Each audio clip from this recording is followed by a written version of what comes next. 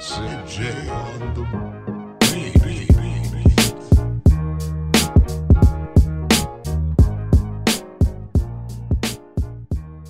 Welcome to our DNVR draft podcast this beautiful Thursday night here. I am your host, Andre Simone. Have yet to miss one of these bad boys in our history. That actually might not be true. But if I miss it, then the pod doesn't go on, period. Anyways, flying solo this week. Boy, old Mel Tucker pulling the rug under the Buffs' feet, and everyone else has Henry extra busy and kind of last minute, so I wasn't really able to plan an alternate. Doesn't matter, guys. It's going to be a great show. I appreciate you all listening. I want to remind you that we at the Draft Pod are presented by Illegal Pete's, Denver's home for the best burritos, tacos, nachos, and so much more. Illegal Pete's is offering the DNVR family an incredible deal. If you guys are heading to any game or any event, stop by Illegal Pete's before or after you go. The same day of your event, show them your ticket, and you will get a free draft beer or a free margarita with the purchase of a full-size entree. Pretty baller deal right there. Illegal Pete's has 9 locations in Colorado, 6 in Denver, 2 in Boulder, and 1 in Fort Collins. So make sure that you swing by for delicious grub before or after any game or any event and grab your free beer or margarita with the purchase of a full-size entree. All right. Thank you to the good folks at Illegal Pete's. Thank you to you. Here's the thing about doing a year-round draft pod. Sometimes you feel like you've kind of covered it all. And, you know, my mind's just been on other things. We had this NBA trade deadline and this unexpected coaching change, so I've been trying to think of candidates and all that kind of stuff. Maybe we'll get into that towards the end of the show. But then I thought, you know, one thing, this is an amazing offensive draft class, period. There is so much talent on offense. I was going through my big board, my top 100.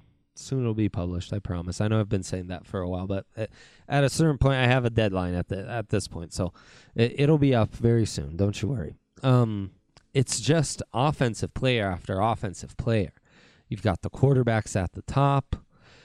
You've got a really, really phenomenal class of wide receivers, some great offensive tackles populating the top 50, the top 70 or so selections. I swear it feels like half those guys in the top 70 are wide receivers or offensive tackles. There's plenty of running backs. As I said, the quarterbacks at the top. You've got some guards and centers sprinkled in all over the place. But there are still some defenders. And you do wonder, with the trade market on maybe some receivers, with some offensive linemen in play in free agency.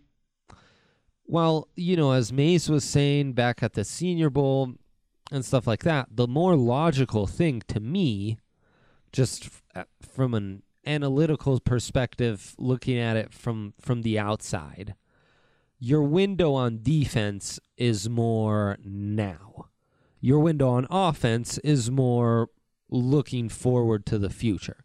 So, yes, you want to improve over the below-average showings that this offense has had over the years, but you also understand that it's going to take a little while, and really the goal should be with a new offensive coordinator, a young quarterback, some young developing weapons around him, one of the better young guards in the game, that you've got a core to build around to where this can be the year where they take that next step. And then by 2021, you really can try to make that jump and pounce. And so you would think you'd want to draft heavy on offense, take advantage of this group to keep building towards the future, and you spend those free agent dollars towards defense. But it's not necessarily, you know, things don't always play out that way. You can have an overarching strategy, but a lot of times it just comes down to allotting resources, and it comes down to a case-by-case basis in very unique circumstances of negotiating with free agents and how the board falls in the draft.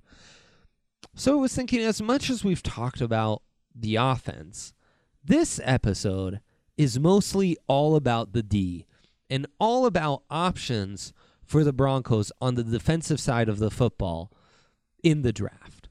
And it starts with the kind of guys you're going to be looking at with that 15th overall pick, where you have to assume Chase Young, it's not even an assumption, it's basically a fact. Something catastrophic would have to happen for him not to be gone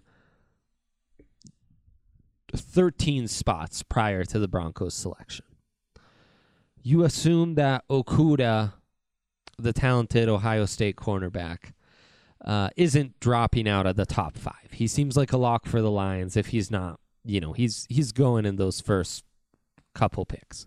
Should be after Chase Young, probably the second defender taken. I think Derek Brown's the more talented defender, but Okudah, I understand, has maybe the more rare traits in a pass-heavy league and allows you to potentially shut down one whole half of the field and take on your number one wide receivers and largely take them out of the game and really be able to counter not just with his deep speed, but with that speed on crossers. He's got the length, he's got the ball skills, so he can really make plays on the ball. Amazing kind of hip swivel and short area quickness and burst, but also that track speed that makes him really special. We've talked about Isaiah Simmons plenty. Sure, there's an outside shot that, we've always said he's a harder fit to find at the top of the draft. But, we largely think that some team will take him. We'll just be too enticed by those tools, too enticed by that versatility, the ability to be, a high-end defender in nickel, a high-end safety.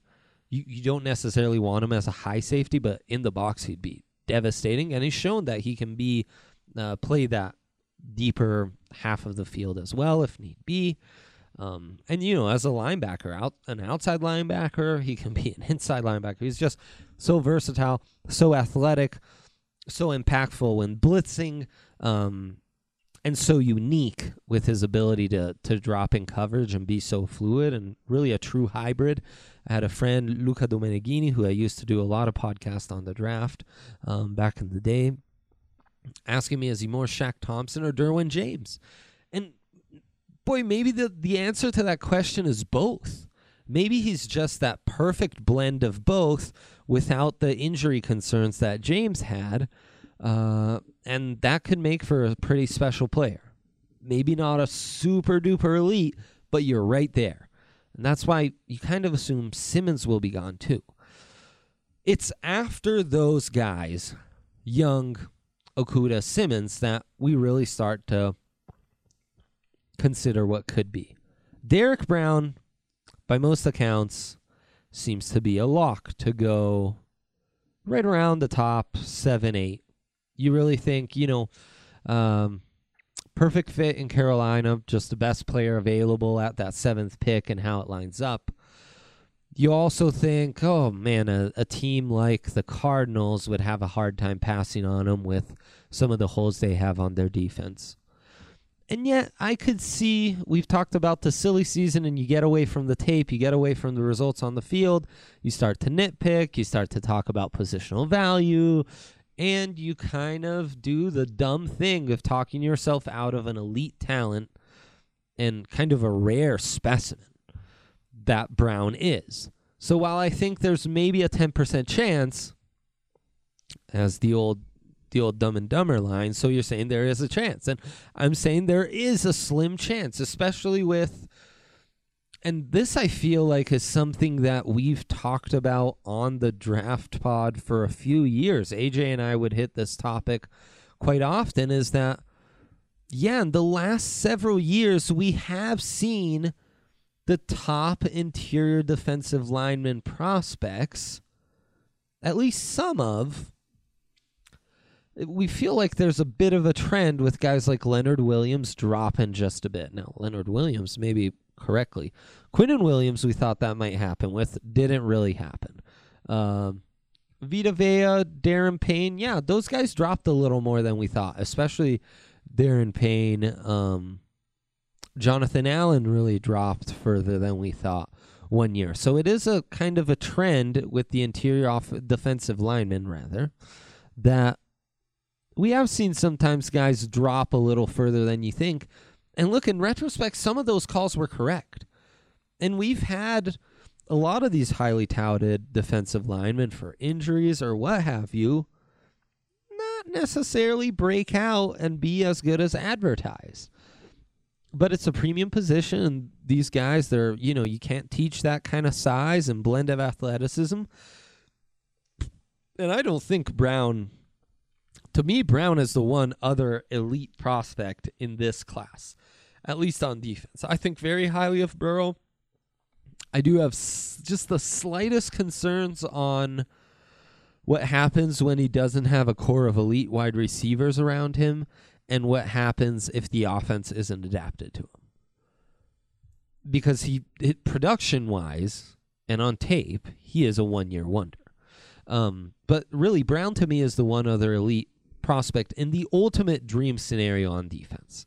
I don't care if CeeDee Lamb, who I absolutely love, is around at 15, or Jerry Jeudy, or Andrew Thomas, or Tristan Wirfs, any of the top offensive tackles. If Derrick Brown is still available at 15, he has to be your pick. He could be just an unbelievable building block up front for you, and just has rare traits because he's a mountain of a man, an absolute mountain. But his ability to wreak havoc in the backfield, use his hands, and just be an incredible athlete at his size, take on double teams, often destroy double teams, almost always be the strongest guy at the point of attack. He's really, really a special talent, and I think the ultimate dream scenario for a defensive player at the 15th pick. Then it's another couple of defensive linemen that I really think are in that conversation. And for me, the way I rank the next two defensive linemen, A.J. Epinesa of Iowa, a guy who was highly touted coming into the season, top 10 on my board, and ultimately right now is back at the 10th spot. Maybe not as high as he was when I had him ranked coming into the season, but boy, we're right there. We're just about splitting hairs. Jeffrey Okuda's past him. Joe Burrow's past him. That's about it. I think I always had Simmons over him. Andrew Thomas might have passed him, but Thomas is like 9th on my board, so A.J. Epenesa's right there with him. So yeah, you're talking about ultimately not much movement in a season where production-wise he started slow and looked a bit one-dimensional as a power guy with not enough burst, though I think he has the burst. I think part of it is just we got too caught up in sacks. And the other part is, as a true D end, yeah, he lacks some of that bend to really close sacks consistently. But in the Broncos defense, he's going to be a 5 technique, that 3-4 defensive end on the first 2 downs in base looks. And I think you can make him work as a 3 technique, as a defensive tackle. He's powerful enough. He can hold his ground against the run. He's going to be competent against double teams, especially if you add a couple pounds to him. Really great in using the leverage battle. Really great in using his arms. And how he ended the season, producing at a really high level against some of the better matchups, and of course ending the season with a bang against USC, dominating our guy Austin Jackson, just with that power, overwhelming him consistently. And when you can do that to a guy with that length and those kind of feet, think of what you can do against guards when you're looking at that matchup consistently. What you could do opposite Draymond Jones with Bradley Chubb and Von Miller coming off the edge. That could be pretty special. And that consistency over the last 2 years, that production, even though production-wise he started off a little slow, is why I have him ranked just higher than Javon Kinlaw, the third defensive lineman that really is in that conversation at 15. Kinlaw, unlike Brown and unlike Epinesa, who I think their stocks have kind of plateaued. Their tape speaks for themselves. They need to be right there in the top 10 for what they've shown over the last couple years, what their talent warrants, both the fact that they have relatively high floors. So there's not that much risk when you select them, and still pretty high ceilings, certainly with Brown, and still with Epinesa, because when you adapt them to be more of a 5 technique, less of a true D-end, then I think things get really interesting. And could he be a more dynamic and explosive version of Derek Wolfe, who comes in the league a little more ready to dominate and in a better situation than where Wolfe came in, and really has like the perfect defensive line around him that could allow him to break out? So Epinesa, things line up nicely, but Kinlaw's stock could really rise higher. He's a guy that he just stands out in a room. He's so big. The flashes he shows on tape are as good as any. Production isn't there. A lot of that, some of it's inconsistent play. Some of it's how he was used.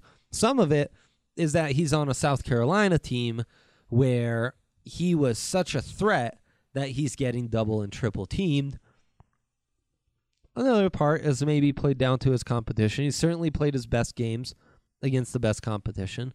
There's some Chris Jones vibes to him, just in that he did his best. The flashes are elite. The tape as a whole makes you wonder a little more. He was saying at the Senior Bowl he's kind of feeling the healthiest he's ever felt. So maybe that's part of why the tape isn't always super consistent or dominant.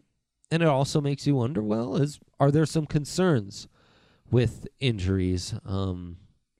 So that's all comes into play. But Kinlaw's in the mix as well. And while I think at that pick, you'll probably be looking at one of the top 4 wide receivers or offensive linemen, offensive tackles. Let's correct that and be more specific. Remaining, and you would go with one of them over Kinlaw. But it's a conversation. It is with Epinesa too.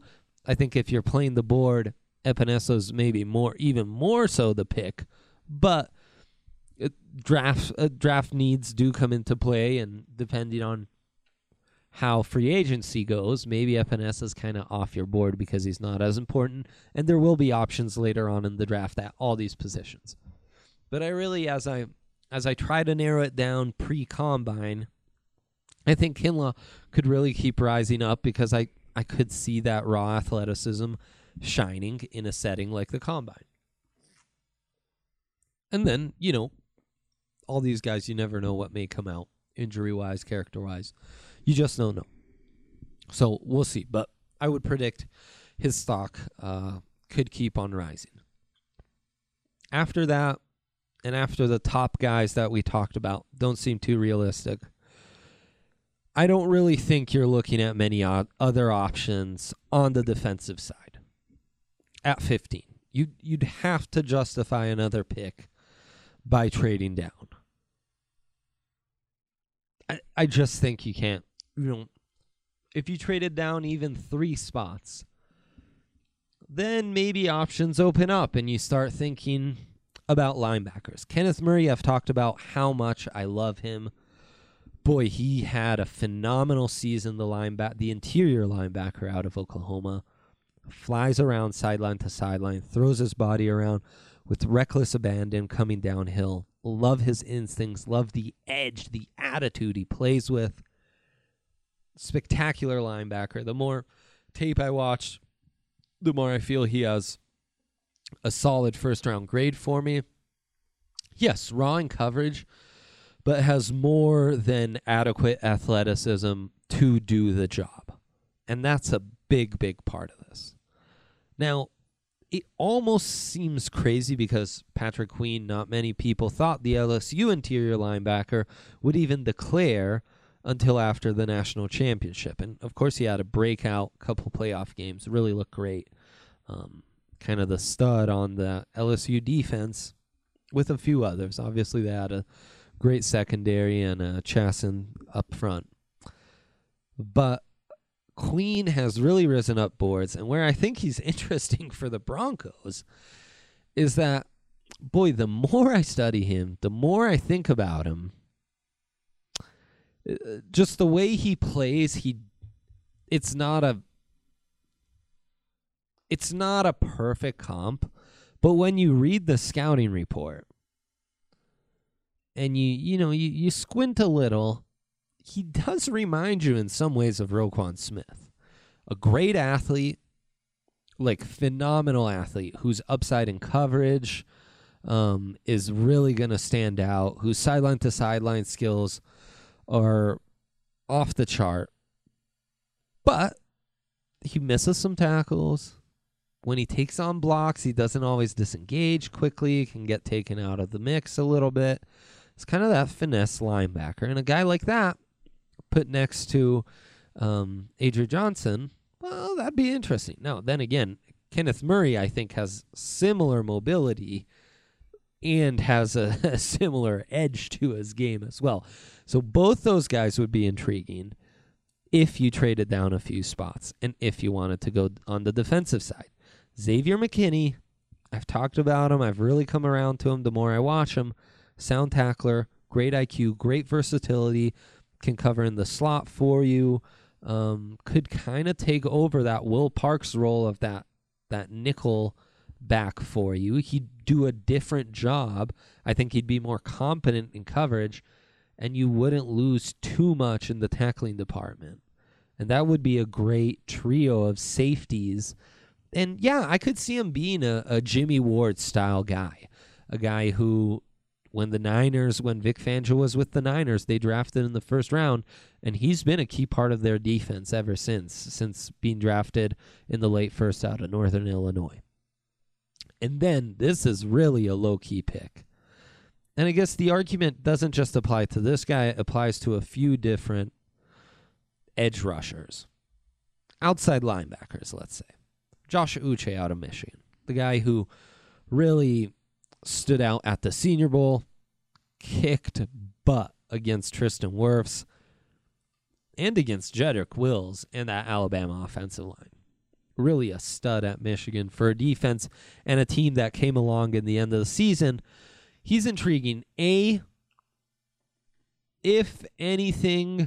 there were any concerns with Chubb's injury and recovery, which I don't think there are, but hypothetical scenario, if the Broncos got an offer they can't refuse for Von Miller, for an edge rusher thirsty team, and if, the thing is, you already have Hollins, who I thought looked really good, and he has that versatility to play inside and outside, kind of be what Leonard Floyd was for that defense, for that Fangio defense in Chicago. That third edge rusher who you can play in 3 edge sets because he's versatile, because he's mobile. He can do enough sideline to sideline, enough dropping in coverage. And Uche or even a guy like Zach Bond certainly could do that.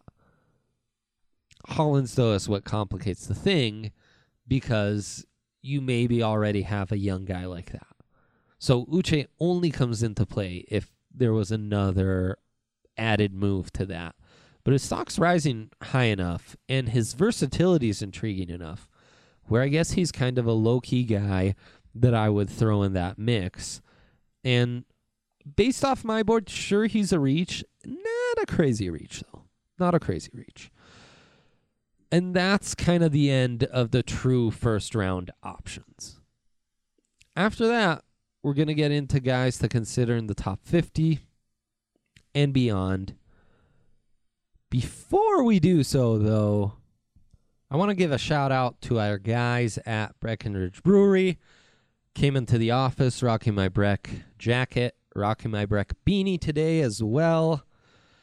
And today, I love that we got to do the draft pod on Thursday, because Thursday's the day we talk about their great Colorado Core, their fine apple blonde ale. Here's the description. This is some fine, sometimes I go off the cuff. Today I want to read the great writing from Breckenridge Brewery on their Colorado Core. We collaborated with Colorado's own Talbot Cider Company. I mean, already, just like us, they stay in-house. They're Colorado proud. To create an apple blonde ale that tastes like late summer in a glass, brewed with 49% unprocessed apple cider from the fabled Paladase Grand Valley produce region. Colorado Core has the crisp, tart taste of apples with a clean, bone-dry finish. What a beautiful description. That's really true. That's what it tastes like. That's why I call it, it's a little champagne vibe. It's not exactly like a hard cider. It's not exactly like a beer. It is just a delightful thing of its own entirely. And I love it. It's one of my top 3 Breckenridge Brewery drinks for sure. And then I want to tell you guys about some game-changing coffee. Strava Craft is the CBD-enriched coffee that has really changed lives. Their reviews are incredible, so check them out. It's CBD-infused coffee, and it takes away long-term migraines, back pain, arthritis, IBS. It's helped decrease anxiety, you name it. CBD, of course, is all natural and not psychoactive. It's rich coffee. It's tasty. We couldn't recommend it more. We've been recommending and drinking it deeply for years. Enjoy it. Check it out for yourself today, and you can get 20% off when you use code DMVR20 at checkout. You already knew that. Support Breckenridge Brewery. Drink Colorado Core. Check out Strava Craft Coffee and get yourself 20% off some delicious and also healthy, helpful, mind and body fulfilling coffee from Strava Craft. All right, back to second round options for you right here. And I went, I'm just in a defensive line kind of mood. I do feel like on defense, sure, there are needs. If Chris Harris is out the door, and that's very possible, cornerback will be a need. I think you need one starting cornerback. I do believe in Bosby. I do believe in Bryce Callahan. I do believe both will be back and will be able to be important contributors, and I like what I saw from Yadam at times. I like the improvements I saw, and I like what I saw by Harris in stretches. Devontae Harris, who came from the Bengals, and I thought, all considered, did a pretty nice job. And we did talk about cornerback last week. I don't think the value is going to match up in round 1, even if the Broncos were to trade down. I do like Noah Ignobne from Auburn, very intriguing. Trevon Diggs, pretty high on him as well. Paulson Adebo, I think, fits the scheme. Bryce Hall fits. I wouldn't take one of those guys in a trade down. Would I consider trading back up and using that second rounder and maybe something else to move up and get guaranteed that I get the corner that I like out of that group? Yeah, but I wouldn't take them before pick 25, just because there's not much of a difference. Jeff Gladney will be in the mix in round 3. Jalen Johnson of Utah, maybe. Troy Pride Jr. of Notre Dame, could be. Damon Arnett as well. C.J. Henderson, possibly. You worry about some of the tackling with Henderson, but the talent's enough that you'd gamble on it. I think that's fair to say. Those are kind of your options at cornerback. Safety, round 2, not really. It's just not a big enough need. I don't think outside of McKinney you really have any options like that. Then, all right, Marlon Davidson out of Auburn. Back to the D-line. I talked about how I really liked him at the Senior Bowl. As an interior guy, he makes a lot of sense. Kind of had that A.J. Epinesa problem of playing as a true D-end in college. Not enough of an edge bender to work with all that space outside, to close all that space quickly enough. consistently enough. Move him closer to the ball, closer to center, where he can take on guards after he measured in at over 290 pounds in Mobile.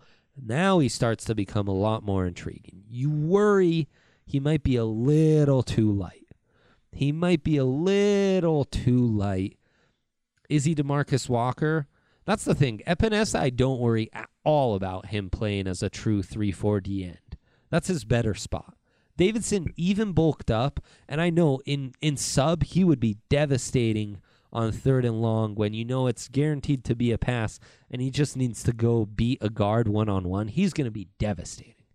Can he hold up enough consistently? It's a question. I think it's a gamble worth taking. I feel like that upside to play as a true inside guy and not be overwhelmed by double teams, I feel a lot better about him being able to do that than I did DeMarcus Walker, who I always had doubts about and felt like he was kind of a man without a country as far as a true position in the NFL came. Davidson's intriguing, though, but he is a gamble because of that. Who's less of a gamble is a guy like Ross Blakelock, who I had in the first round of my mock. A lot of people have had in the first round of their mock. The defensive tackle from TCU. His power is really intriguing. His first step quickness, penetration ability. On top of that power and ability to really hold up against double teams is what makes him so intriguing as an interior defensive lineman who might be more of what the Broncos need than a guy like Davidson, who overlaps a little bit with guys they already have and might be more gimmicky and specialized. He truly fits that mold. Those are two defensive linemen I'd be really intrigued by in round 2. Terrell Lewis, the outside linebacker from Alabama. I kind of love this guy.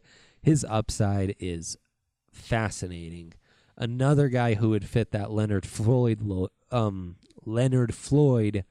role in that Fangio defense from what we saw with Fangio in Chicago, and fits similarly to Josh Uche. Now, he has more length than Uche. He has more upside. He has as much upside as just about anyone in this draft. I guess Zach Bond would also fit in this category as a guy who fits that role. Lewis's potential, though, is off the charts. Would be a luxury pick, though. Would be a luxury pick, but a name to keep in mind. Justin Madubuike, the other defensive tackle from Texas A&M, another name to keep in mind.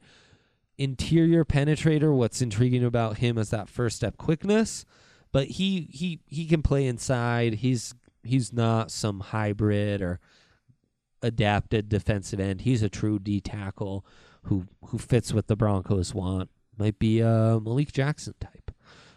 He's doesn't get enough pub right now, but he's solidly in my top 50 and a guy I really like. And then Troy Dye out of Oregon, I think he'll start getting some hype. I think he'll test well at the combine. I don't think he's going to be around all that long. If you want him, you need to pounce on him in round 2. I think he really fits what the Broncos are looking for. We've talked about him, Henry and I, on our pod for a long while now. A long while. So yeah, he's a guy we really like, and I think I'm starting to see people talk about him more and more and more, and that's what's going to make him a prized possession, because those linebackers, we're highlighting all the guys who have the upside to be really good in coverage, not just for this scheme, but for in general in the modern NFL. That's where you're really getting your value in an inside linebacker. You're not just looking for some thumper. You're looking for a guy who's got speed sideline to sideline, can drop in coverage, can play that underneath zone, but also be able to turn and run with the tight end up the seam, or turn and run with a running back on a wheel route. That's where you're, in a one-on-one matchup where it looks like a mismatch, but the guy can hold his own. He can allow you to survive. And those are the guys that are going to go a little higher than most.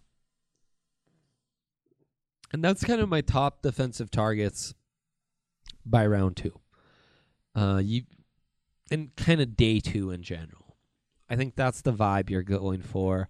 Medbuki early in the 3rd round might be around. Guys like Lakey Fotu, Devon Hamilton, Fotu from Utah, Hamilton, Ohio State. Fotu, more of a 2-down guy. Gives you a little penetration, but nothing crazy. Hamilton, a little more pass rush ability.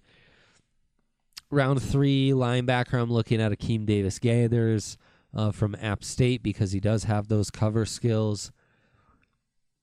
It's interesting, when I get to day 3, there are plenty of linebackers I like when I evaluate them and just look at where I'm going to rank them and what have you, and I think can have successful NFL careers. For the Broncos, though, next to Johnson, as we look forward to the future, Davis had a good season, but still showed his limitations, and I think with a guy with more athleticism and cover skills, you could do some different things in coverage in that Fangio scheme. And especially, it just allows you a little more ability to not be as concerned when you do have those one-on-one matchups I mentioned a second ago. So there are guys like Logan Wilson's a perfect example. Linebacker I really like. Talked to him at the Senior Bowl. Looking forward to going to see him at his pro day in Wyoming. Phenomenal career at Wyoming. I remember talking to people at that program when he was a freshman. People hyping him up. He's I don't know what they call it in Wyoming, but I know in Missouri is a true son because that's what Drew Lock is. He's a Wyoming kid who went to Wyoming, started very early, became a captain, has just been a stud for that defense, got a Senior Bowl invite. It's going to carve out a nice career for him. For the Broncos, though, you already have Josie Jewell on the bench. You don't need another guy like that right now. Maybe Wilson, he might be. I think he's more athletic, a little more versatile. I'm not just trying to compare white guys here, but I just think he's not dynamic enough to use a pick on when you already have a solid pro like Josie Jewell, who can be a starter in this league. He's just not going to fit all schemes, and you worry about his ability on 3rd down. So on day 3, I have a harder time, which is why on day 2, you kind of got to attack some of these more dynamic cover guys we have. Or you go after, and we might as well just start the day 3 conversation for all positions right now, because we already talked about some of the cornerbacks last week. And then on day 3, if you want a hybrid guy, you want a guy like Kayvon Wallace from Clemson who can play that Will Parks role, be that nickel linebacker for you, be that hybrid safety, play downhill for you, but enough coverage ability to not kill you. I'd be all for that. Julian Blackford from Utah, he's more of that Xavier McKinney, Ward kind of guy, where he's versatile. He can cover the nickel, he can cover outside, he can do a lot of stuff. And so the back 7 names, and I'd stay away from edge rushers at that point. Higher up, those guys are more intriguing because they've got greater upside, and if something happened, you'd take them on. And if you need a depth piece because someone like Vaughn's traded or what have you, then yeah, you go get a depth piece. But really, in day 3, you're not doing anything clever. You might as well stick with guys like Hollins and Malik Reed, develop those guys, bring them along slowly. Guys who intrigue me, again, are on the defensive line, which, again, I think is the biggest need for the Broncos, and you just need more rotation pieces with basically every interior defensive lineman on the roster going to be hitting free agency, except for a couple exceptions like Walker and Draymond Jones. And that's where a guy like Jason Strowbridge, another hybrid kind of guy, like a Panessa, who's really not a hybrid, or Marlon Davidson. Strowbridge stood out so much at the Senior Bowl. I've put some clips on the different recaps from the Senior Bowl. He's a guy who on 3rd down and sub-package from the interior can devour guards. Heavy hands, more length than you'd think. Standing close to him, it was like, boy, this guy's big. doesn't weigh a ton, but it doesn't matter. He's like a poor man's Aaron Donald in that even though he's at 260, he's powerful enough, plays with great leverage, violent hands, can do it all. But outside, again, it's the Davidson thing. With too much space, he's not going to close that space quickly enough to really make an impact consistently. Now, you worry, though, double teams and stuff, he's probably going to be a little more of a gadget player. Or he would work more in a four-man front where he's a true D-end on first and second down, and maybe with the Broncos, they play a lot of four-man fronts anyways with Fangio. He gives guys like Vaughn and Chubb a little rest on first and second down, solid run defender as a defensive end, and then in sub-package and NASCAR-type looks, boom, bring them inside. In day 3, well worth the gamble, well worth the pick because he's a versatile piece. And then one of my favorite guys, Christian Rector from USC. Surprised he declared, really had high expectations for this defensive tackle coming into the season. And just, USC, it's just been such a disaster. He had like his worst season in 3 years and just wasn't able to be productive. But this guy has talent for days. I'm telling you, an intriguing interior rusher with tons of length. Only plays 10 games, 2.5 tackles for a loss, and 1 sack last season as a senior. But as a junior, 9 tackles for a loss, 4.5 sacks, 2 pass deflections at the line. As a sophomore, maybe even better, 11 tackles for a loss, 7.5 sacks. For a guy from the interior who's, 6'4", 275, long arms, he's a nice developmental piece. And this is a guy who, okay, you can't stomach a defensive lineman in the first 3 rounds with one of those top 100 picks because you've added your veteran. You believe in Draymond. You were able to re-sign, you kept Mike Purcell. Maybe you re-signed Wolf or something, or you got an Eric Armstead.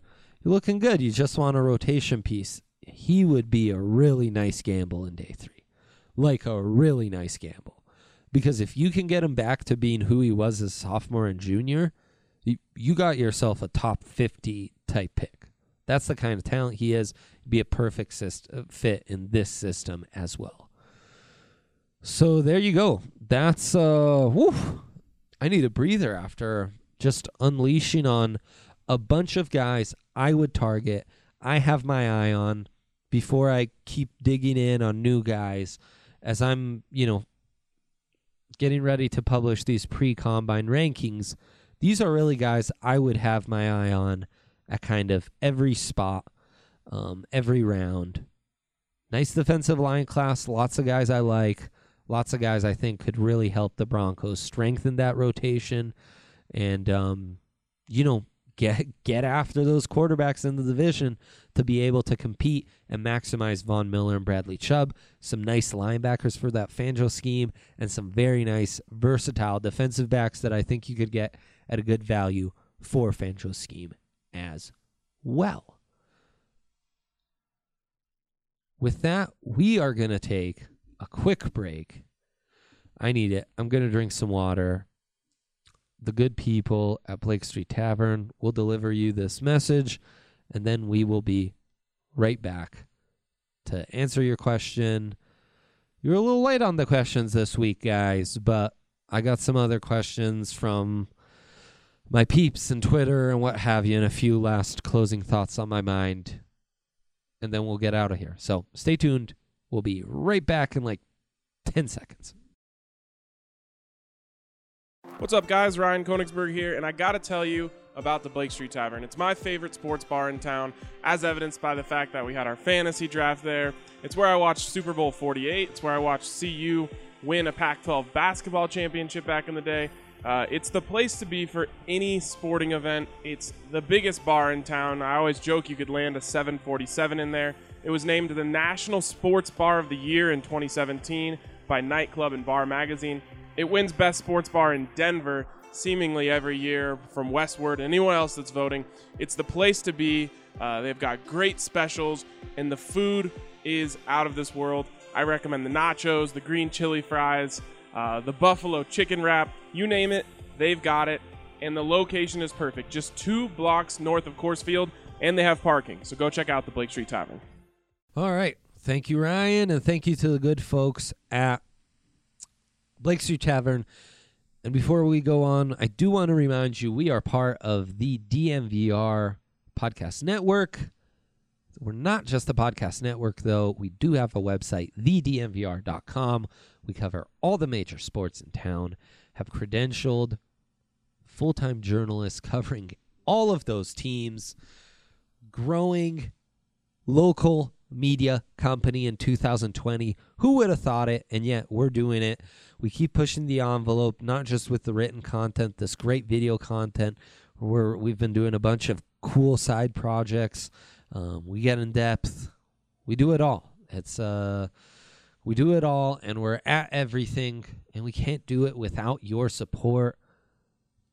You can subscribe to the site to get all that great exclusive content on our website, and you'll also get a free t-shirt. Go to thednvr.com, check it out, and help us out. Join the family. If you're listening to the podcast and you enjoy the personalities you hear on our podcast network, you will not regret buying a subscription and becoming a member of DNVR. We are Denver. So thanks, folks, for your support, as always. All right. One thing I wanted to get into before tackling some questions, it's a little question I've had myself. Some trade-up scenarios. Who are the worthy targets? And how high do you trade up? Because there's a lot of draft capital, and you're not going to use all these picks. I know that's something Mace has talked about. And so who do you trade up for? What do you give up? Boy, if you could give up one of those third rounders, that's the sweet spot. One of the third rounders. And then you give up one or even 2 of those day 3 picks, which on the trade value chart aren't worth a ton, but they're still worth something. Then I could buy in because, yeah, you have a lot of draft capital. Yeah, you won't be able to make all those picks. And maybe that's where you use some of those picks to move up in the third or move up a few spots in the second, just to guarantee the guys you want to get. With my logic, to move up at that modest price, you're moving up at most to like pick 11 or 10. Now, it seems like a small move, but as we've talked about in the mock episodes, giving up one of those extra third rounders and sprinkling in 1 or 2 day 3 picks to move up to, say, 12 to 11 to 10, it really guarantees that you can get one of those offensive tackles or wide receivers. And I think CeeDee Lamb, Jerry Jeudy are definitely worth moving up for. I think Andrew Thomas and Tristan Wirfs are also worth moving up for and guaranteed. In that order, the receivers first, then the offensive tackles. But they would definitely, if like 3 of those 4 are already gone by pick 11, make that move. Jump up to try and go get them. Maybe you can't trade in the division with the Raiders at 12, but you get what I mean. Those are the kind of targets you would look at in a trade up scenario, and that's the kind of value I would feel comfortable stomaching. Because while, getting a foundational, true number 1 wide receiver or even just a 1A to Sutton's 1B to really create a dynamic wide receiver duo or that true blindside protector, it's important. But having something like 5 day 3 or day 2, 5 top 100 picks, what we always say is in the top 100, if you're picking in the top 100, you should be getting a future starter. And to get 5 potential future starters in one draft class, I would only give up 1, narrow that down to 4 to guarantee you a top guy. I wouldn't do more because those future starters, they're just so valuable. They're so important. And if you really nailed every single pick, which you have to assume, you're not going to nail every single pick. Maybe you nail 3 of the 5. And that's where, again, the value of having more opportunities to just roll the dice and try to get someone is where the rubber meets the road, I guess is the expression. So, yes, I'm all for moving up to try and get those guys at the right price. But be wary, because if you take care of business like you should, like you have the last couple drafts, you could really have something special in this team rebuilt in full and looking to truly compete in the AFC for good. Another question I have, just from some of the conversations on Twitter that I've seen last couple days, with the Broncos being in the market to trade for someone like Stephon Diggs, who of course had his breakout career moment under Pat Shurmur with the Minnesota Vikings in that offense that Case Keenum was a part of, or even a Tyler Lockett. Well, for starters, they're different. Diggs is a stud. How much would you give up is my concern. Again, I'm very stingy about giving up draft capital. I think it's the most efficient and important way of developing a team, especially in football where you have a 53-man roster, and you can't, you can only sacrifice so many future gains for immediate gains, because it's going to catch up to you and it's going to come back to bite you in a long way, and it's going to compromise your future. And you don't want that if you want to compete year in and year out, especially since you've nailed a couple of drafts. So your window's going to tighten because you'll have to pay those guys, and then your cap tightens.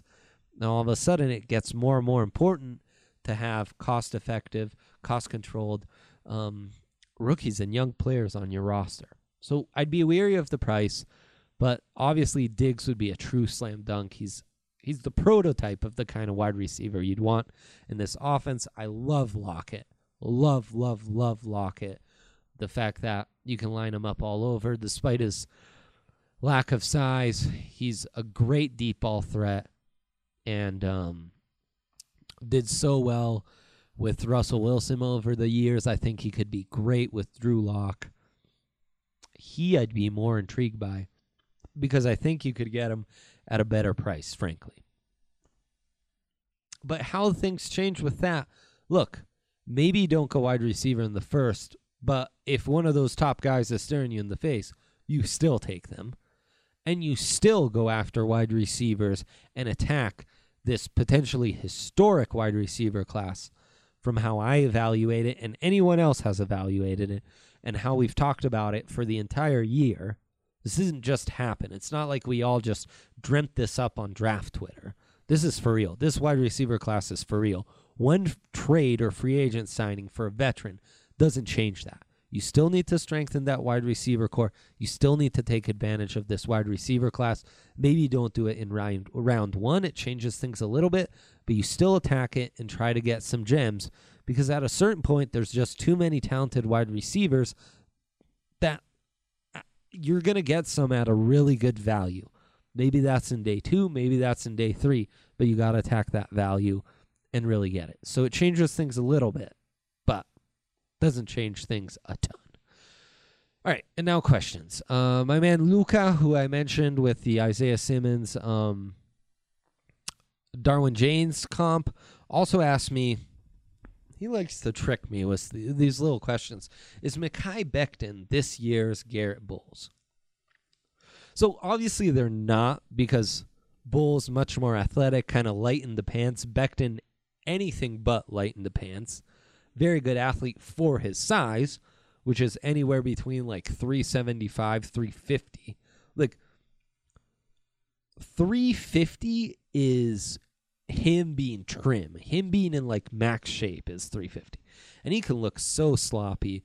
So they're very different. You don't have the size. They both have kind of technical deficiencies, is what, the more I talked about this, where the comp lies. Technical deficiencies. Becton doesn't have the penalty problems, but both technical deficiencies to where they're inconsistent, and while they have very high-end raw tools, for Bowles it was his athleticism, for Becton it's his length and size and the athleticism at that size. They can both be inconsistent, and that can hurt him, and it can lead to inconsistent plays, which we know at that position, you can be great for 98% of the plays, or even 95. But if that 5% is you allowed a sack, that maybe turns into a strip sack, or you have a huge holding penalty that nullifies the third down conversion and sets up 3rd and 20, which then leads to a pick, you're a 0. You had a terrible game. I'm going to give you like a D or an F in my grades that week. And that's where it's a hard position. That's where being consistent isn't even, you have to be more than consistent. You have to be immaculate. You have to be perfect. You're like a pitcher. You pitch almost a perfect game, but then you leave a homer, or you walk a guy, you allow a base hit, and then you allow a home run. 3 hits, but boom, that's 3 runs, and you get the L. You get pulled in the 5th inning. Because even though you were having a great game, a little blunder like that, it's just one of those positions, man, where you have to be immaculate. Being consistent isn't enough. You have to be GD perfect, immaculate. And that's where, the concerns are there. But I think it's not an apples for apples comp. They're both boom or bust guys. I believe in Becton a little more. He reminds me of Orlando Brown. He's going to get negged to no end at the combine. I just know it. His body's going to look sloppy. He's not going to test amazingly because the kind of testing at the combine, it's not conducive to the kind of stuff he does well. It's just going to be talked down to death, but the upside is really massive. And maybe I'm wrong. Maybe at the combine he just lights it up.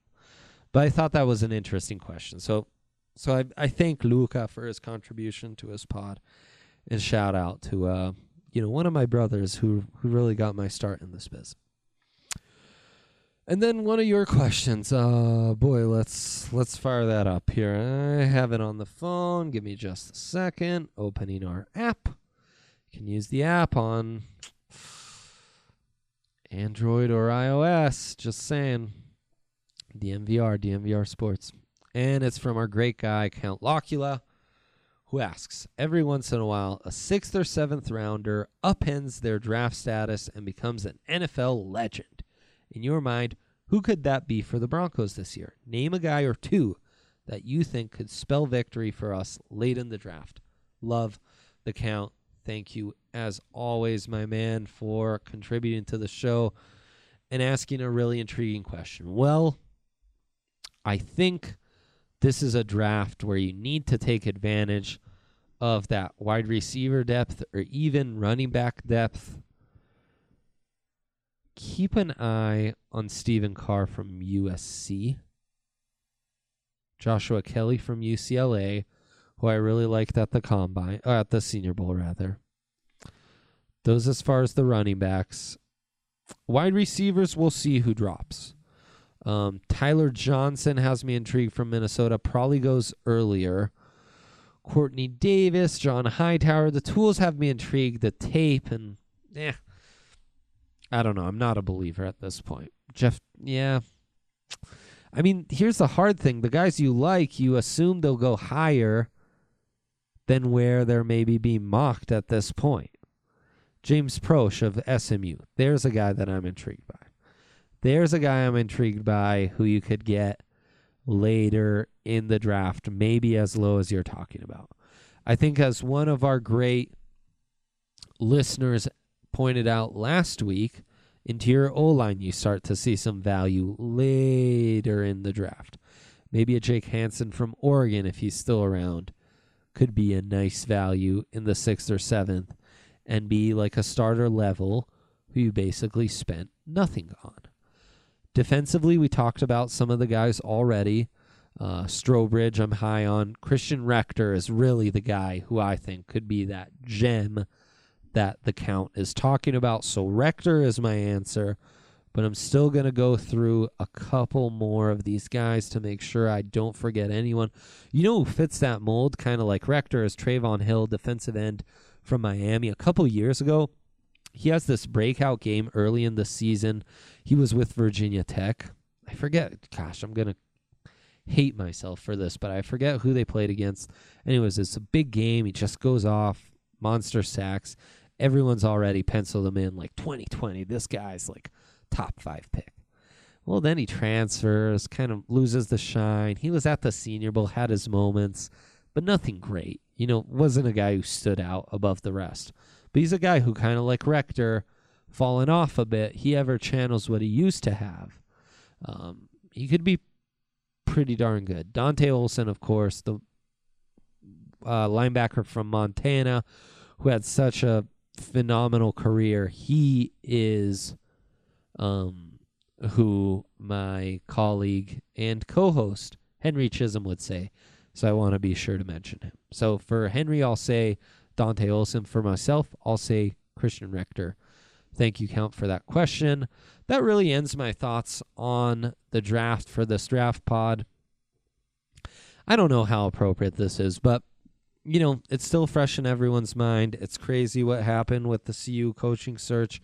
And I just love the coaching searches. So I just want to give my couple thoughts of what I'm looking for in a candidate, what I think is intriguing about kind of the guys that have been thrown out there right now. I think for one, Mark Helfrich, former Buffs offensive coordinator, of course, Oregon's head coach when Marcus Mariota was there, took over for Chip Kelly, was promoted. Scott Frost comes from his coaching tree. A guy who has that Chip Kelly playbook, then goes with the Bears, where him and Fangio and Matt Nagy had a lot of success with Mitch Trubisky. He wasn't calling plays with the Bears, but he was the offensive coordinator there. So he's been around a few different intriguing playbooks. He has experience in the Pac-12. He has experience at Colorado. Not sure why he's not talked about enough or why there aren't reports that he's been seeked out for an interview or something. But, in a tough situation where not many guys are unemployed, there's a guy staring you in the face who kind of seems like a perfect fit. And if he's not a perfect fit as a head coach, he'd be really intriguing as a guy you call up and try to get on your offensive staff if you hired a defensive guy. Say, Walters, the Mizzou defensive coordinator and former Buff, who's intriguing as the name that's out there, or Andy Avalos, the DC at Oregon, who was the DC at Boise State for many years, young guy, very intriguing. That'd be a matchup I would love. And on the other side, just like with the NFL, where I think you wanted to really compete with the Chiefs in the NFL, Fangio was great.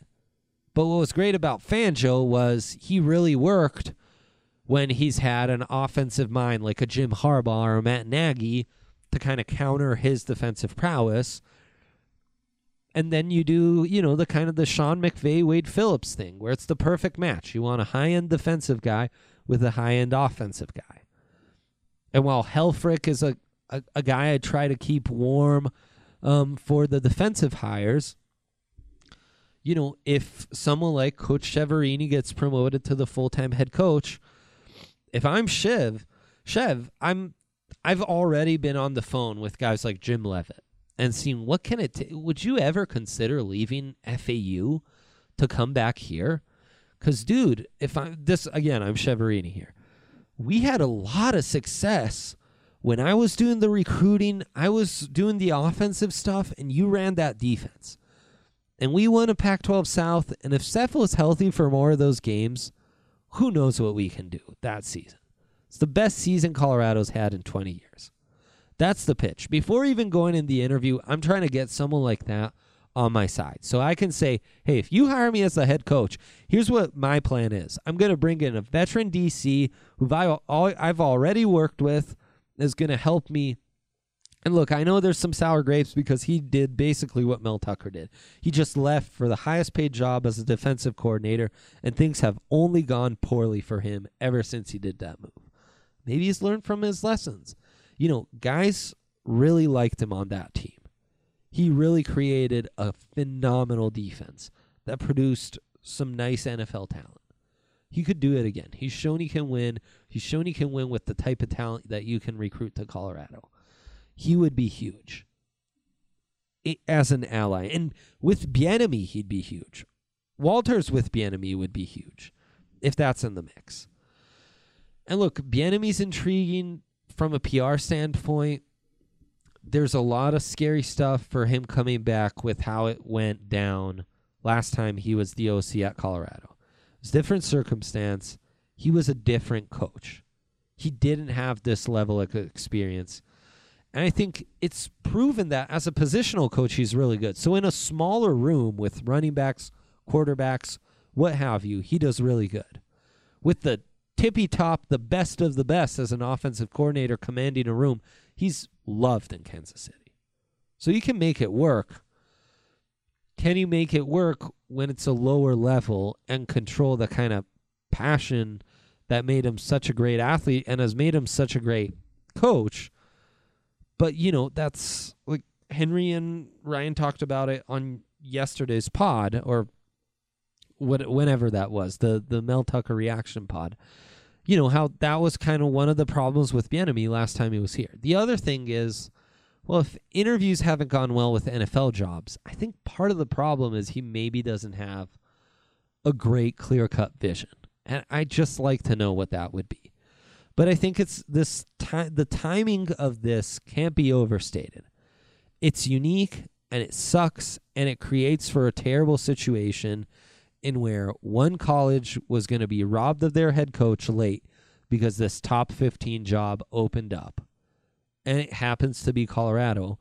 Well, also happens to be Colorado is the alma mater of the one big name in the NFL coaching circles who didn't get hired. Now, there are reasons for that, but that doesn't mean he wouldn't do well as a head coach.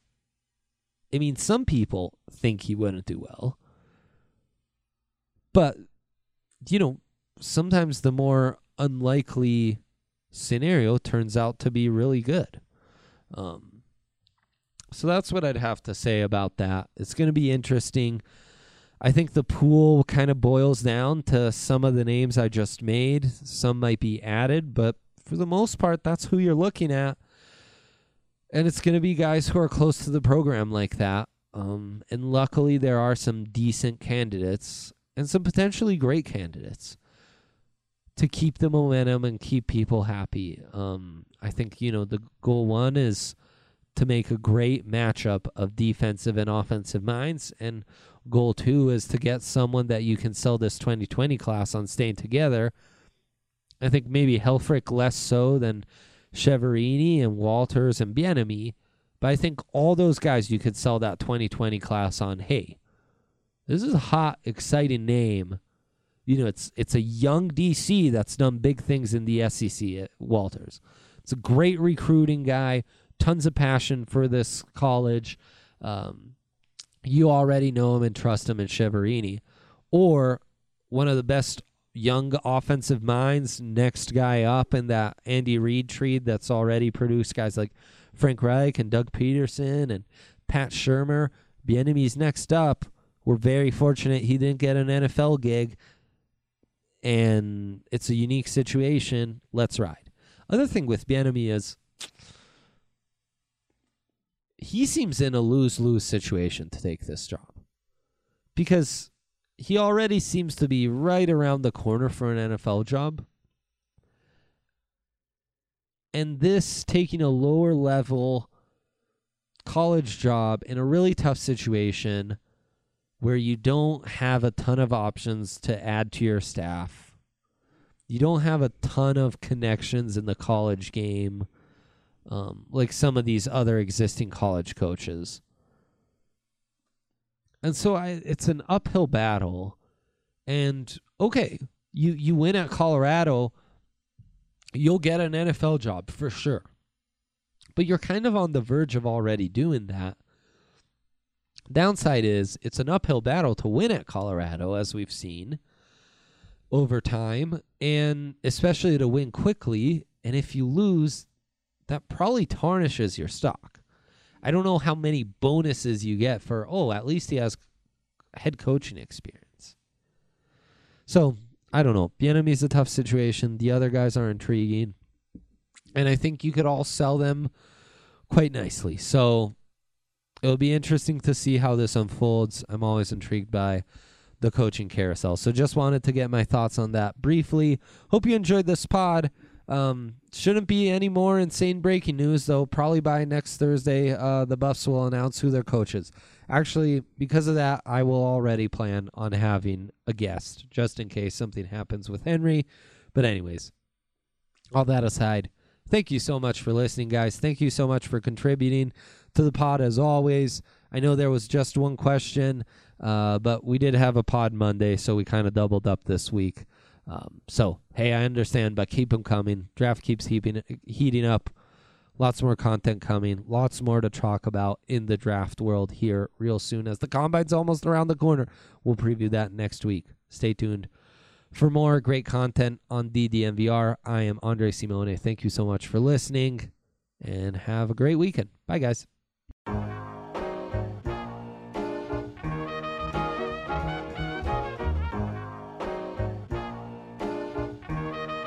CJ on the beat.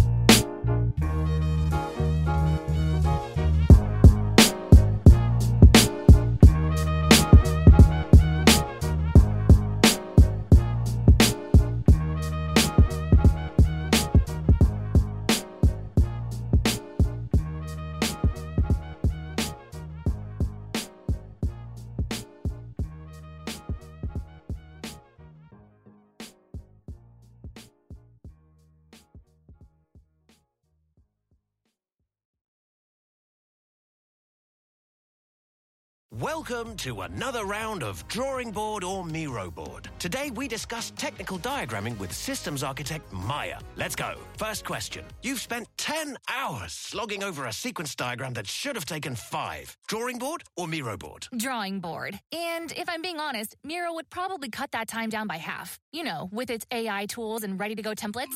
Next, your diagrams become so bulky, it's more complex than the solar system. But all it takes is a few clicks and... It's Miro. I've used those technical shape packs way too many times, and stuff is just digestible on its infinite online canvas. Now, the final question. Everyone's brought in, but you have to make all these tasks all the way over in Jira. But wait, it's done. Is it... Miro. Easy with its two-way Jira sync. Easy to plot dependencies. Everyone always knows what's up. And she's done it. Join over 60 million people creating technical diagrams without workflow glitches. Get your first 3 boards for free at Miro.com. That's Miro.com.